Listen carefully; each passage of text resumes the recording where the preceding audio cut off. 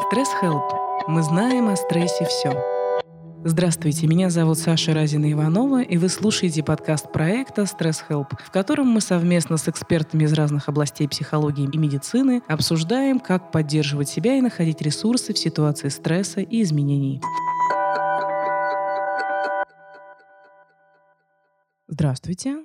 Сегодня у меня в гостях Аня Титова и Марина Карасева. Аня Титова – соматический терапевт. Аня, поскольку я помню, ты обучалась в американском институте, по-моему, да? В британском. В британском институте. С Мариной вы уже знакомы. Она принимала участие в предыдущих эфирах.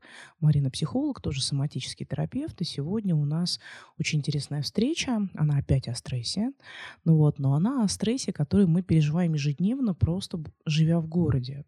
Мне бы хотелось сегодня поговорить с вами как раз о том, какому стрессу подвержен житель города, да, вообще, что происходит с жителям города. И есть ли у меня такой вот вопрос, есть ли какие-то особые заболевания, которые проявляются у жителей города.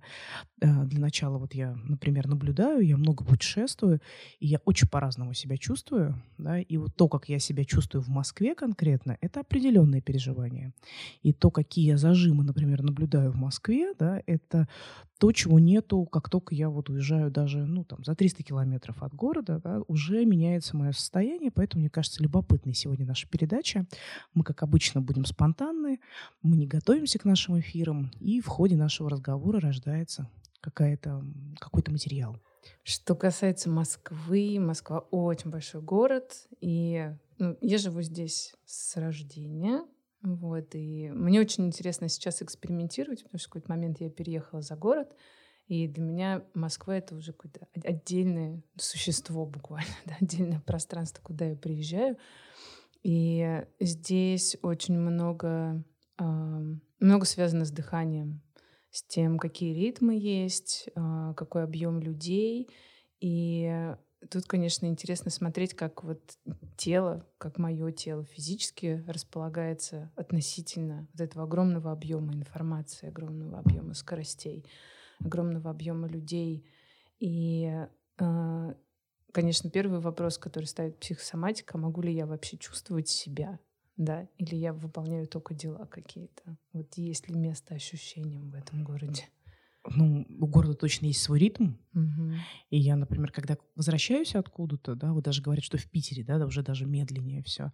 И когда я возвращаюсь в Москву, да, я первые несколько дней, да, 3-5 дней очень вижу как раз то, что мой внутренний ритм не совпадает с ритмом города, да, что у города свой ритм достаточно интенсивный, у меня какой-то свой ритм, да, в котором мне комфортно, при котором у меня не начинает все болеть, зажиматься, да, и потом я уже оказываюсь в потоке, проходит неделя, да, и я уже, в общем-то, двигаюсь быстро, не дышу, да, и ем на ходу, пью на ходу, да, то есть все уже происходит... Сплю на ходу, происходит все уже в таком потоке, да. Да, Марин, как ты воспринимаешь вообще Москву? Как ты ее для себя замечаешь? Какая она для тебя? Я, например, очень люблю большие города. У меня из любимых Барселона, Рим. Я очень люблю Стамбул, и я родилась в Москве, всю жизнь живу в Москве, поэтому для меня этот ритм города, он какой-то пульсовый. То есть я очень хорошо чувствую этот пульс. Поэтому, наверное, меня, как человека, который в этом с рождения, чуть меньше травмирует большой город, в отличие от людей, которые привыкли к тишине, привыкли к размеренности и какой-то эмоциональной такой, расслабленности, скажем. Но я точно знаю, что это совершенно другой режим. И в этом режиме есть точно свои плюсы, если уметь ими пользоваться. Эти плюсы, они про ощущение собственной силы, собственной ловкости. Если замечать как раз сигналы тела, когда ты преодолеваешь какие-то то быстро, то вынужден резко остановиться и ждать, то ты вынужден быстро-быстро куда-то бежать и успевать. То есть вечно этот цейтнот. То есть так в тонусе, да? Да. В тонусе. Я просто ходила недавно к неврологу, он мне говорит: у вас гипертонус. При этом я периодически же куда-то езжу, и в Крыму бываю, в этом году в изоляции 3 месяца в Крыму провела, и там нет гипертонуса. А вот здесь этот гипертонус есть, когда ты стоишь на светофоре, и ты видишь, 9, 8, 7, 6, 5, понимаешь, да? И ты такая уже готовая, я все время в состоянии готовности здесь нахожусь. У меня есть некоторый лайфхак. Дело в том, что я для себя, когда я стала на горные лыжи, я стала замечать, что для меня вот вообще такой экстремальный немножко вид отдыха, он немножко напоминает то, каким образом я с удовольствием могу погружаться в городскую суету. Потому что там всегда есть место для того, чтобы в тот момент, когда не надо напрягаться, расслабиться. И как раз вот замечать сигналы тела и получать удовольствие от того момента, когда ты ловкий, и давать себе расслабиться, когда есть возможность. Это вот мой лайфхак, который я стала применять именно на таких экстремальных видах спорта. Мне очень близко то, что ты говоришь. Я очень хорошо помню свое такое состояние, когда я лавирую в городе. Да? То есть Да. я вот лавирую, и это правда из расслабления, но это состояние абсолютной безопасности. Да. Да, то есть это такое очень сильное состояние безопасности, да, то есть когда это мой город, я тоже родилась в Москве, у нас такая сегодня необычная встреча, это, кстати, просто редкость, ну вот, у нас в проекте же есть люди из Минска, да, из Питера, и я родилась тоже в этом городе, и я его хорошо знаю, и он для меня безопасный, да, то есть у меня здесь есть всегда где остаться, всегда к кому прийти, я хорошо знаю, как этот город строился, я знаю его историю, да, то есть я чувствую этот город, поэтому я тоже в некотором сонастройке с этим городом живу, но, да, вот именно на стыке вот этих вот перелетов и возвратов я, конечно, замечаю то, как на меня влияет Москва, и у меня точно есть хронический зажим в области лопаток, связанный только с Москвой. И вот он там есть, да, я там хожу, я ношу этот зажим на массаж, да, я там грею его теплом, ну вот, то есть я как бы уделяю ему внимание, но то, что он здесь формируется, 100% он связан у меня именно с городом. Ой, как интересно, о чем он говорит, что он держит. Потрясающе. Ты знаешь, я вот прямо сейчас, если посмотреть, да, как вот, если наши слушатели не видят, но я сейчас как бы немножко подаю грудь вверх-вперед, это про преподнесение себя, это вот... Понимаешь, да, это вот быть заметным, да. И продвижение вперед. И продвижение вперед. Что не хватает движения пятиться. В городе как раз практически нет движения назад. Это одно, чего нет в городе, и другое, чего нет в городе, это уважение к старению.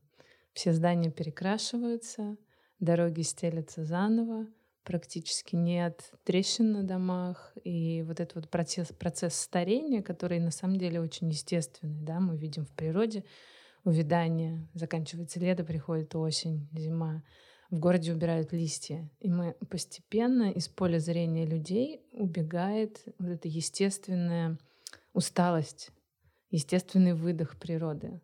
И человек привыкает жить все время в тонусе, все время с шикарной улыбкой, с прекрасными зубами, с, не знаю, очень хорошими волосами и так далее, и так далее. То есть тело должно быть всегда новым, всегда красивым, всегда преподнесенным. Ну да, поспал 6 часов, снова красавец. Да, такой трам-пам-пам-пара-папа. Возьми кофе с собой. Да, по дороге, да, поулыбайся, обними, приветствуй всех.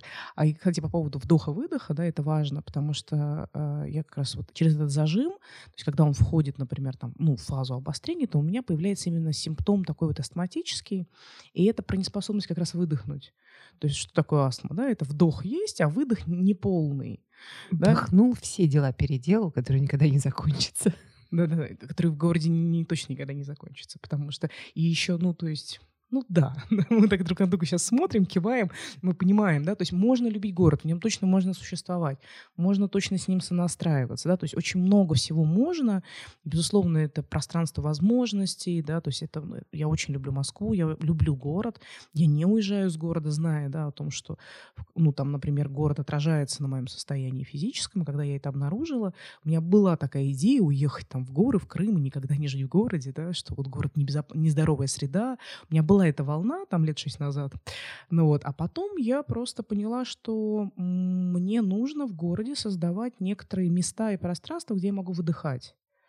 И я, например, пришла как раз в чайную традицию, и я хожу в чайную, которая находится в подвале, в центре Москвы, в ней очень тихо, да, и днем там почти никого нет, и я могу прийти, да, остаться одна, полежать, послушать музыку, заварить чай, и для меня это выдох, да, я стала искать и создавать пространство, где я могу выдыхать, да, и давать себе время просто вот побыть в паузе. Но пятиться назад, вот я помню в детстве ты же не только бегал вперед, да, ты еще и пятился назад периодически. Какая-то вот эта потребность, она была. Вот ты сейчас когда сказала, я понимаю, что мне очень не хватает в городе как раз безопасного контакта спиной, потому что когда тебя в метро надавили люди сверху, это не безопасный контакт спиной, а вот безопасного, да, когда ты двигаешься именно назад. Как интересно. Я сейчас вспомнила, как мой ребенок играла в то, что в метро на эскалаторе она буквально сразу же, как только оказалась, начала ходить спиной вперед. Вот ее, конечно, пытались как-то останавливать, я защищала, но я тут сейчас поняла, о чем это. Это про вот это движение назад еще и с безопасностью, потому что рядом мама. Да, и получается, что когда мы можем делать и движение вперед, и движение назад, у нас на самом деле происходит же стабилизация нервной системы. Да, и есть вот этот интересный момент соотношения нервной системы и того, как мы ходим, потому что в городе всегда движение линейное. Мы не взгляд линейный, и он направлен на цель, на то, чтобы выполнить определенную задачу, дойти куда нужно или доехать. А вот этот момент, например, что дает природа, мы еще, например, можем смотреть в фронтальной плоскости, мы можем смотреть по сторонам, мы можем быть в горизонтальной плоскости, и это совсем другое внимание. Как раз горизонтальная плоскость — это безопасность. Это возможность просто быть, никуда не двигаться, просто присутствовать. И даже сейчас, когда я говорю, я чувствую, что пространство уже поменялось. Да, абсолютно. И я бы здесь сейчас еще такой вброс сделала. Очень откликается. Я как раз сейчас была на семинаре по травматерапии, да, по состояниям шоковым, когда человек попал в экстремальное событие. И у нас был такой эксперимент. Мы зажимали себе как раз шею сзади, мышцы, достаточно плотно.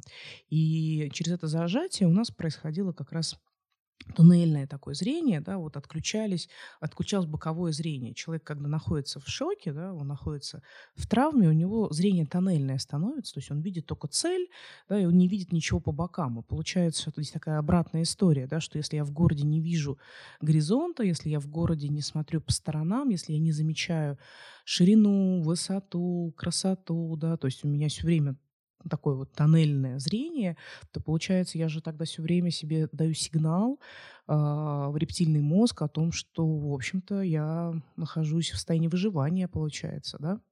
Да, и это из состояния выживания еще интересно, что на противоположные стороны попадает, с одной стороны, красота, с другой стороны, нацеленность и тоннельное зрение, что мы перестаем в городе видеть детали, мы перестаем замечать очень тонкие импульсы, которых много. И во многом именно тонкие импульсы, если наше тело слышит, они подают на самом деле очень важные сигналы. Важные сигналы, через которые наше природное существо принимает решения.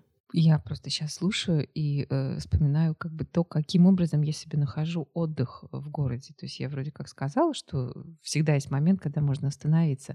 А у меня есть такой способ, когда я себе говорю о том, что ты сейчас турист. То есть я тут же ощущаю себя человеком, который приехал и смотрит на город глазами туриста. В этот момент появляются детали, появляется красота, пространство. Ты начинаешь замечать в любом месте какие-то удивительные совершенно сочетания. В этом смысле у меня постоянно под рукой телефон, как и у всех, который может сфотографировать это. И вот этот режим «я фотографирую город, потому что я его хочу увидеть», он как раз дает вот это пространство.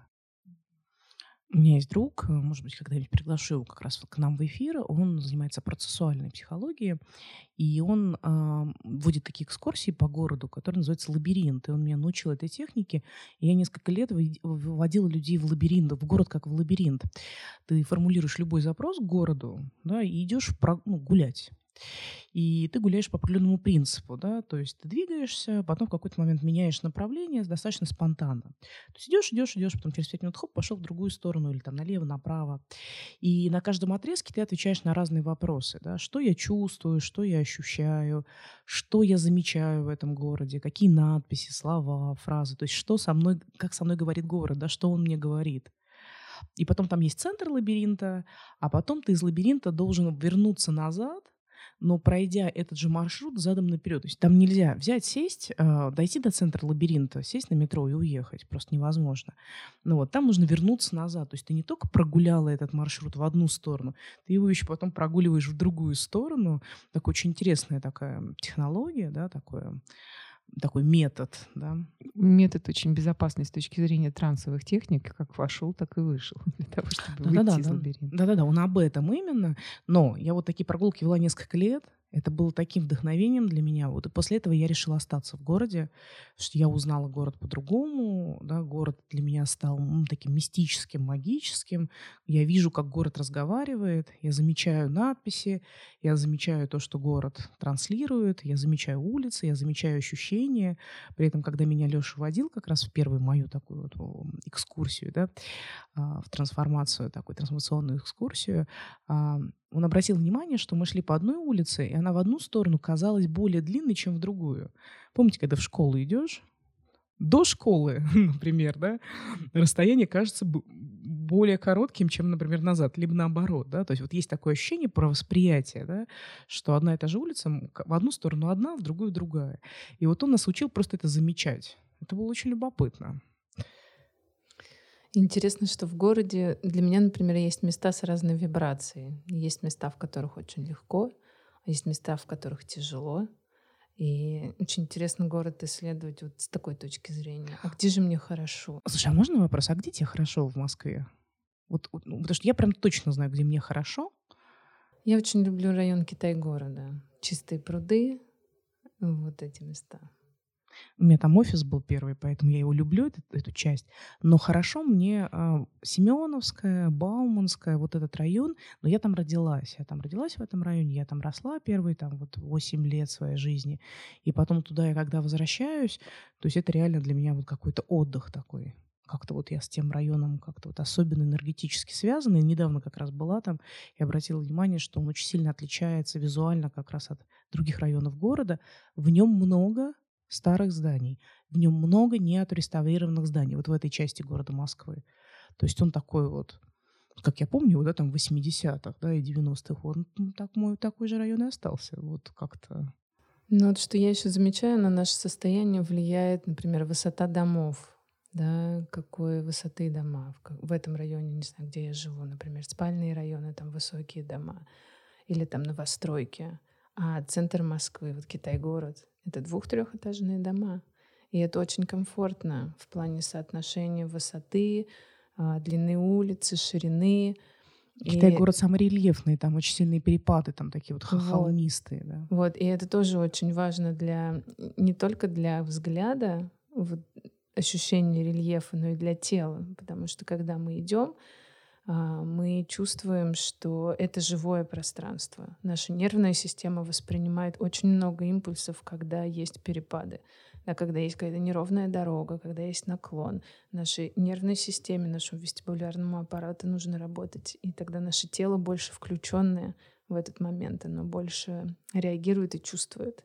А если это прямая дорога, не знаю, шоссе, обочина, и мы идем только по прямой 2 километра, можно устать, заснуть, и тело практически не отреагирует, да, когда есть повторяющиеся шаги, и долго нужно идти в одном направлении, не принимая никаких решений ни телесно, ни ментально. Для тела очень мало информации. И вот в этом плане действительно рельеф — это большой плюс вообще для всей системы. Вот. Он организует определенные отношения и внутри моего тела, и внутри, мне кажется, вообще всей системы города. Ну, в этом смысле Москва на 7 холмах, она гораздо эффективнее будет в любом случае человека включать. Я просто сейчас так погордилась за город. Но если говорить о том, где комфортно мне, я точно выдыхаю в районе ВДНХ. И, кстати, я действительно там недалеко родилась. Вот.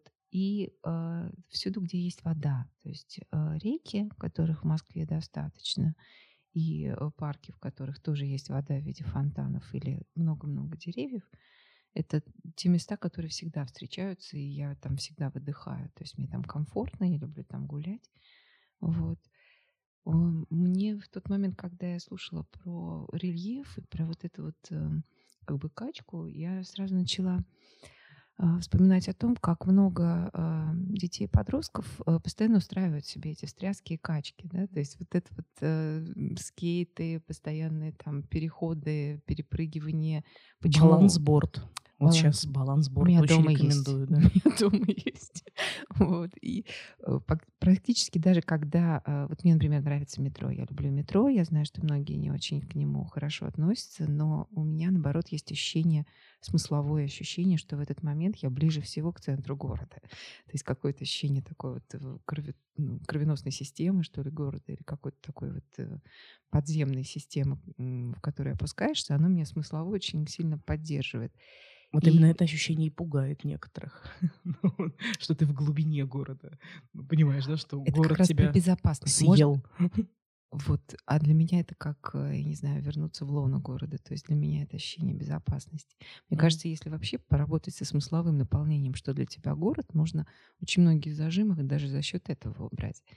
Вот. Но я просто вспомнила то, как интересно и легко бежать через ступеньку, когда ты поднимаешься или спускаешься по лестницам. То есть это как раз то самое движение, которое позволяет телу проснуться.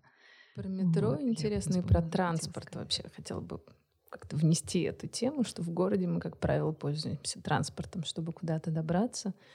И опять для нашей нервной системы это интересное состояние, что мы не считываем реальное соотношение в пространстве объектов, мы считываем их через что-то, через какое-то устройство, не знаю, через машину или через поезд или через автобус. И опять, если говорить про стресс, то это определенный стресс для нашей системы. Мы практически его не замечаем, но нам приходится как бы каждый раз обнуляться. Нам приходится обнуляться. Мы вышли из поезда, это новое место, и нет связи с прошлым. И вот этот вот момент прошлое, настоящее, будущее, он очень проявлен в городе и тоже в контексте стресса, потому что мы очень часто бежим из прошлого в будущее, минуя настоящее, минуя вот это ощущение шага, минуя ощущение дыхания, возможность ориентироваться, например. Тоже такие 2 вброса сделаю. Первое — это про, вот когда ты про город, Марин, говорила, да, про метро, что любишь, метро. Я вспомнила, как мы с Аней несколько лет назад как раз разговаривали, как я вообще работала с симптомом напряжения, который у меня появился в городе. И вот он так в какой-то момент просто стал очень заметным и таким причиняющим, ну, неудобство некоторое. Я нашла у себя в голове идею, да, которая звучала так, что, в принципе, в городе жизнь невозможна. Да, и я некоторое время как раз ходила и смотрела островки такой жизни в городе, да, парки, воду, и внутри себя вот как бы такая аффирмация, да, проговаривала, что в городе есть жизнь, да, в городе возможна жизнь, город — нормальная, здоровая среда для жизни, да, то есть я вот работала с этой установкой, и после этого очень многое, ну, как бы снялось напряжение. Есть люди, я прям знаю, ну, целую категорию, целая группа людей, прям вот у меня большое количество вот знакомых есть, которые все время повторяют себе про то, что в городе жить невозможно.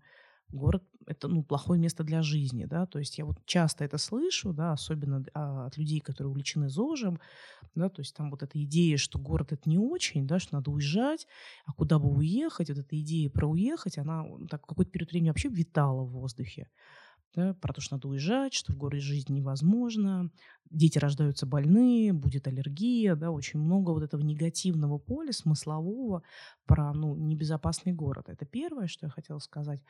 А второе, что про стресс, да, я бы хотела добавить. Мы сразу же договорились, да, что мы любим город. Ну вот. Но здесь, конечно, огромное количество информации идет по всем каналам, да, то есть очень много рекламы, очень много коммуникаций, очень много людей. То есть вот я, например, иду, да, например, от Баррикадной до офиса, да, то есть я вот прогуливаюсь, я стараюсь прогуливаться по городу, то есть я прохожу всю Поварскую, и там еще небольшой вот кусочек там Садового кольца затрагиваю. И вот я иду, и мне дают листовки, ко мне подходят люди, у меня просят милостыню. То есть вот на этом отрезке, да, то есть примерно каждые там 50 метров город со мной как-то взаимодействует, да, мне что-то предлагают, зайти в кафе, где живые котики, выпить пиво, понимаешь, да, то есть со мной очень много город коммуницирует, да, вот если можно так сказать, ну вот, то есть со мной идет, ну, взаимодействие города, город мне себя продает, да, то есть и этого очень много в городе. Я, например, ну, лавирую, да, с этим, да, то есть я как бы могу на это не обращать внимания, но если я отключаю каналы восприятия какие-то, да, для того, чтобы просто не взаимодействовать с агрессивной средой, я же и перестаю по этим каналам себя замечать. Понимаете, да, о чем я? Я услышала про кафе, в котором котики, и сразу вспомнила котики в стрессе, потому что, конечно, к ним приходит очень много людей, и это как раз это состояние, которое ты описал, когда ты идешь по городу, и слишком много не от тебя зависящих сигналов к тебе поступает. Но я это все чувствую, понимаю, слушаю, тоже в этом нахожусь, и одновременно в тот момент, когда я слышу людей, которые говорят, надо уезжать, мне хочется сказать нет. Нет, потому что для меня в городе очень много свободы. С одной стороны, да, вот этой персонифицированности, которую мы все ожидаем, когда лично тебя знают, когда ты приходишь в какое-то место и там, ну, вот, я не знаю, там, за границей приходишь ты в свой любимый там кафешку или зеленщик тебя узнает. 30-й год приходишь в одну и ту же кафешку, потому что другой кафешки в этом городе нет, да? Да, вот в этот момент мне становится тоскливо. Но в этом есть свой плюс, и я с большим удовольствием в это погружаюсь, когда я отдыхаю, например. Но вот это ощущение свободы, когда ты вышел, и ты, с одной стороны, в большой толпе, и с другой стороны, ты абсолютно невидим. Если ты хочешь, ты можешь быть видим. Но В в целом городе можно потеряться. в городе можно быть свободным. Ну вот Потеряться — это все-таки не так потеряться, радостно. потеряться в позитивном смысле, да, раствориться, быть собой, да, то есть очень много свободы, вот про которую ты говоришь, я могу быть любой, потому что в городе много людей, и все очень разные. Я могу Да. быть каждый день разная. Я могу рисковать. Я могу не зависеть от мнения людей, которые меня не знают. Я могу пробовать что-то новое, не заботясь о том, что это станет каким-то грузом, с которым мне надо будет потом справляться. То есть, в принципе, город — это не только количество возможностей, это еще огромная внутренняя свобода, с которой можно иметь дело, если ты готов. Не, мне почему-то очень откликается эта тема, что в деревне, например, если живешь или в маленьком городке, если ты покрасил волосы в синий цвет, да, то Местный фрик. да, то сразу, то есть, да, правда, фрик. Вот, а в городе много фриков, да, то есть есть возможность, да, быть, ну, вот разным. Это мне очень откликается, понятно. Я прям хочу порадоваться за ту Москву, в которой вы живете, что там есть место свободы. У меня есть ощущение, наверное, обратное скорее, что в Москве, да, есть свобода, но это свобода в кавычках, потому что она вписана в рамки социальных норм, никто вам не даст танцевать в метро или залезать с ногами на статую или ходить босиком.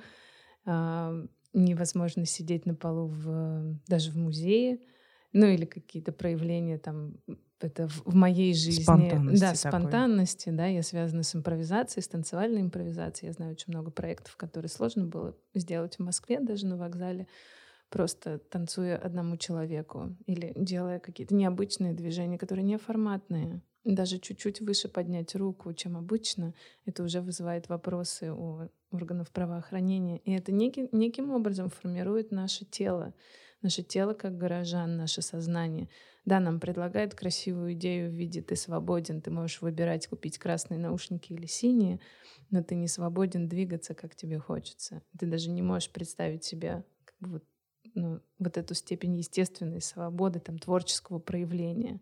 Ну, то есть как бы свободен, да, Как- но как бы с опаской. Я Да. просто очень хорошо понимаю, о чем ты говоришь. Я хожу босиком много. У нее есть такой проект, я не знаю, существует ли он еще, назывался «Босонога РФ». Там был такой парень, активист, он вообще снимал фильмы про людей, которые в городе ходят босиком. И, ну, как фрик известный, ходящий босиком, и попала в список интересных ему людей. И он снимал фильмы, и я как раз на 3 вокзалах танцевала босиком, ну вот, прям перед полицией. Вот прям вот там отделение, я прям вот там танцевала. Ну вот, ну так, странные люди, да. Ну вот, такой, с легкой опасностью. Причем, знаешь, это как воспринимается, то есть порыв-то есть, да, вот, и вот это вот тело на раскрытие, да, вот, кстати, про зажим мы возвращаемся. То есть, с одной стороны, есть раскрытие, да, вот, хочется вдохнуть, хочется создать движение, хочется податься вперед, но где-то через спину проходит импульс про то, что посмотри, все ли в порядке, никто ли тебя не видит, нет ли тех, кто может обратить на тебя внимание.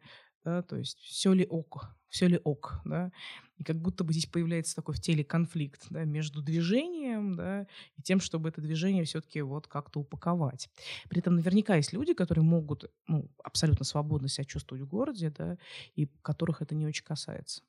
И я вот сейчас слушаю, и я с одной стороны слышу и понимаю, а с другой стороны у меня есть свой собственный опыт, который связан с тем, как много мест в городе, где все-таки это возможно.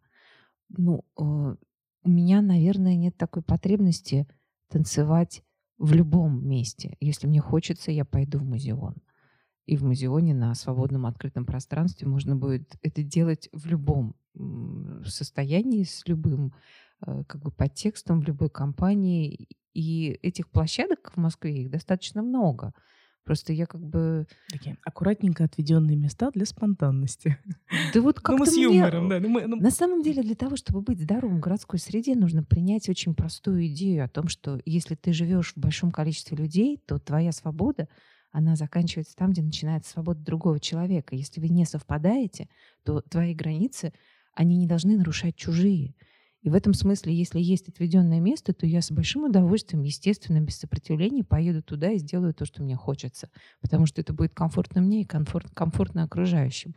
Я искренне сочувствую людям, которые пугаются того, что рядом с ним свободный человек. Потому что я работаю с такими людьми. Я знаю, как это больно, когда ты не можешь себе позволить спонтанность, и при этом видишь спонтанность в другом, который тебя не просто пугает, она тебя заставляет чувствовать себя ничтожеством.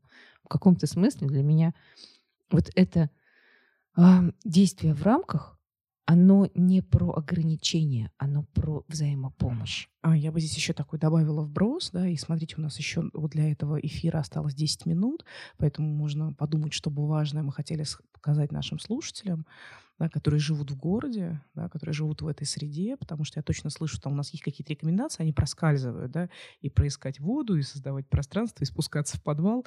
Ну вот, я думаю, что можно это каким-то образом вербализовать, да, в качестве рекомендации. А вот одно замечание — это вообще идея из игропрактики. Я вот игропрактикой же тоже увлечена, занимаюсь, разрабатываю игры. И там есть такой термин, который называется рамка восприятия. И там есть два субъективных переживания — свобода и ответственность. Вот когда человек переживает, что у него нет ни свободы, ни ответственности, ну, то есть я ничего в этом городе сделать не могу, да, и я ни за что не отвечаю, кто меня спросит вообще, что я хочу, то это такое переживание себя заложником, да, то есть это такое сознание заключенного, да, это состояние называется такая тюрьма внутренняя, да, то есть я ничего поменять не могу, да, ни за что не отвечаю. Правила дурацкие, ну, и у меня идеи нету, да, такое, ну, не самое позитивное состояние, да. То есть не я ок, не мир ок, да, то есть, ну, как бы все как-то вот так. Следующее состояние, там достаточно высокий уровень ответственности, но человек не переживает свободы. То есть это состояние, в котором я говорю, что я должен, да, я должен там голосовать, да, я должен, вот мне вчера какой-то документ принесли, там меня спрашивают, нужно ли красить подъезд, например, да, я не знаю, нужно или нет, да, ну вот, а там, ну, прямо спрашивают, и нужно, чтобы я подписалась, да, и сказала, что нужно, да, это вот про ответственность, да, или там про ответственность, что я там должна кормить семью, да, это такое состояние ответственности, но при этом, если нет вот этой свободы, а свободы как удовольствие, да, и как понимание, где я могу расслабиться, где я могу танцевать, где я могу проявляться, да, то это состояние называется война. То есть ответственность высокая, а свободы нет. Такая, ну, такая реальность, да, это когда глаза немножко, я даже когда рассказываю, глаза немножко на выкате должны быть, да. Вдох сделан, кулаки сжаты, очень много людей. Пройдитесь по городу, я вот всем рекомендую, посмотрите, люди ходят с сжатыми кулаками, много, достаточно, да, особенно мужчины. Вот вы посмотрите, город не дышит на самом деле. И со сжатыми зубами. И с зубами. Да, это вот как раз война, понимаешь? Ответственность высокая, у меня есть дети, у меня есть ответственность, у меня есть обязательства перед работодателем, перед собой, перед семьей, да. А вот этой свободы, о которой мы сегодня много, кстати, неожиданно говорили, нету ее у человека. Это вот вторая реальность. Третья реальность — это когда человек субъективно переживает очень высокий уровень свободы и не берет на себя ответственность. Такая прикольная очень реальность, она вот именно прикольная, да, это когда ты говоришь, я никому ничего не должен, мне должно быть хорошо, ну вот, мне вообще все равно на вас, я где хочу, там и танцую, ну вот, не нравится — не смотрите, Ну вот, и вообще, да. Я не, ну, вообще как бы, ну, никому ничего не должна. Да, такое вот переживание жизни как праздника. Ну вот, есть целые острова, которые, ну, на которых селятся люди, которые уехали из больших городов, которые говорят, что я не хочу ни по каким правилам жить. Да, правила не для меня, да, это определенное такое сознание, оно очень полезное на самом деле. И особенно если вы вот живете в реальности война, вам обязательно нужно перейти вот в эту внутреннюю отказ на некоторое время от ответственности, чтобы постичь свободу, делать то, что хочу, одевать то, что хочу, не носить нижнее белье, носить свободное платье, красить волосы в розовый цвет, пить смузи с грибами. Ну, то есть все что угодно, да, то есть чтобы вот позволить себе выйти немножко за край. Да. Марина смеется про смузи с грибами. Я не была, кстати, на Бали, ну вот, но я знаю, что такое дабл машрум. Ну вот. Ну, то есть людям, ну, это иногда правда необходимо. И есть четвертая реальность. Вот четвертая реальность — это когда в сознании человека уравновешиваются состояние ответственности и свободы. Вот то, о чем Марина говорит. Есть город, у города есть свой ритм, у города есть свои правила. И в этом городе живут другие люди, да, которые живут по определенным правилам, и это так должно быть, так нормально. Для существования города правила нужны. Да? И есть органы, которые регулируют каким-то образом, да, жизнь этого города. Может быть, может быть, они маги, может быть, нет, но они это делают. И есть я, да, который может и хочет получать удовольствие в этом городе, жить, создавать семью, работать, реализовываться, творить. Да. И когда в сознании человека это уравновешено, человек, у него рамка восприятия, знаете, как называется? Игра. Но не игрование, когда я села на палку, сделала вид, что это лошадь, понимаете, да? Ну вот, или там подошла, тебя шарахнула и говорю, теперь ты меня догоняешь, да? Это такая, это игрование. А игра, да, как шахматы, да? Вот ты прямо узнала то, что внутри находится, вот это ощущение игры, это как раз и есть вот чувство свободы. И хочется сказать, что, в принципе, важно просто найти тех, кто играет по тем же правилам, что и ты. Город, он огромный, в нем огромное количество людей. Здесь всегда можно найти единомышленников и создать свою игру. Вот. Вот уже первое правило, да? Или первая рекомендация. Ищите людей, которые живут в этом городе, приняли решение жить в этом городе, и люди, с которыми можно создавать сообщество, некоторое взаимодействие, игру, проекты, да, в которых вам будет комфортно друг с другом. Еще? Мне очень нравится в игре вот это телесное состояние, потому что в игре мы можем в каждый момент сверяться, а как оно сейчас, а как сейчас. Вот от момента к моменту спрашивать, а как я сейчас ощущаю это, что за игра вокруг творится. У меня еще есть мотивация, да, играть с вами дальше или уже нет?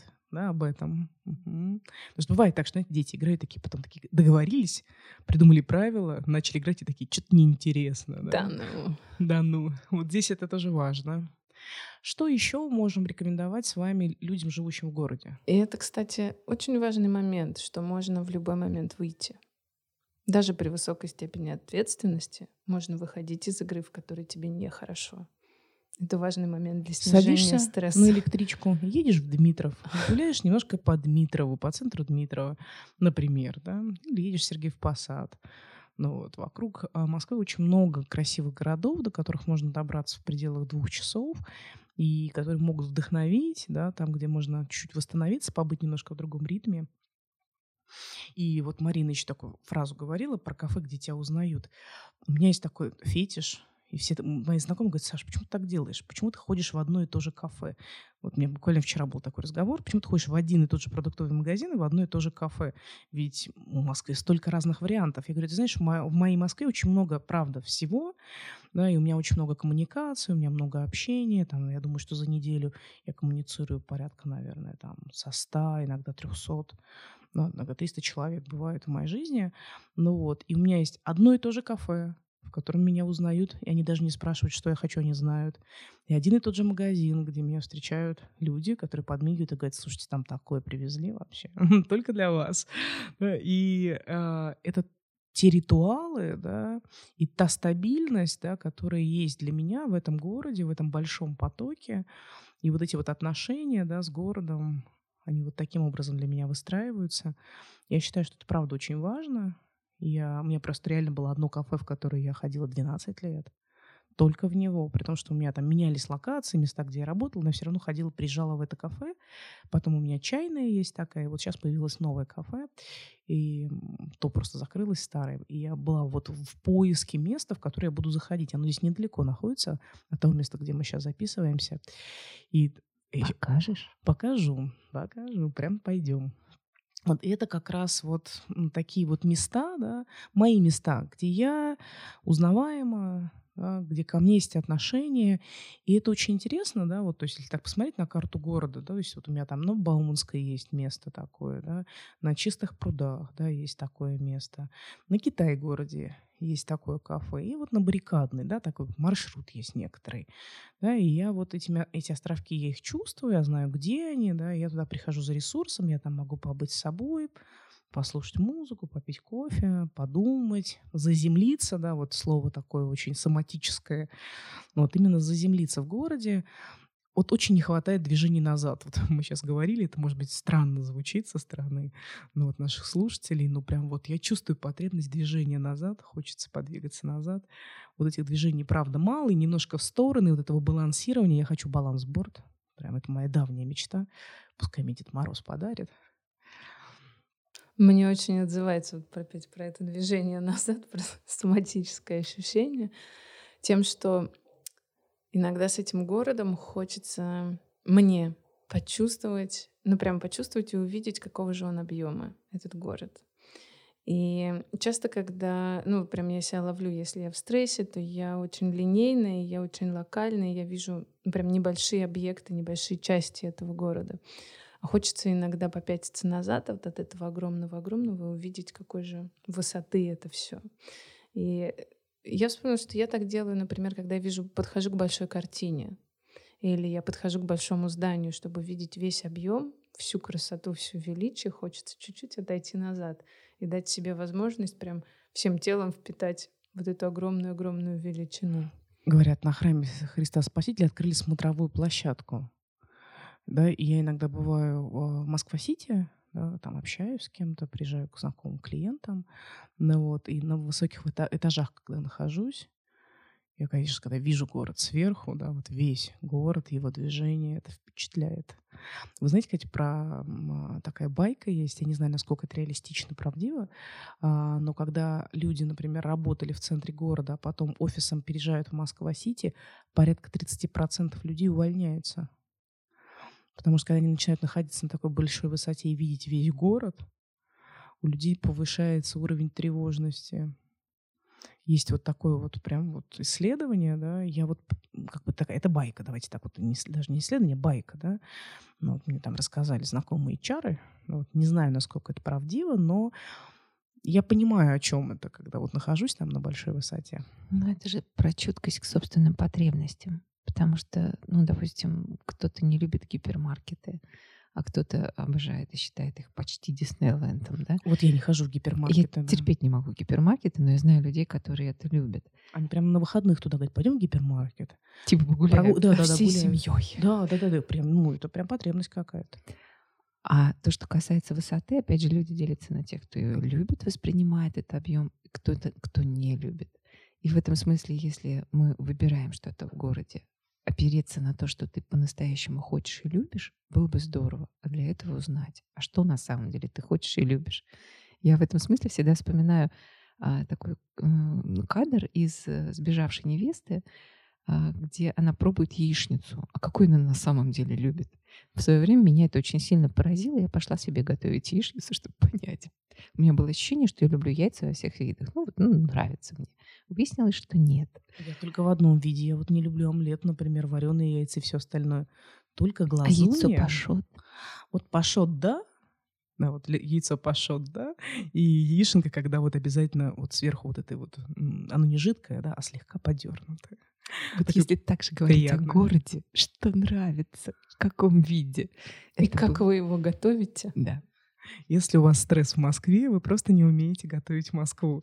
Вот так заканчивается сегодня наш эфир. На самом деле, с большой любовью к городу. Видите, оказалось так, что 3 девушки, которые сегодня собрались в студии все любят город, и мы не договаривались. Ну, оказалось, что мы все родились в этом городе, поэтому у нас свое какое-то такое особое отношение к Москве.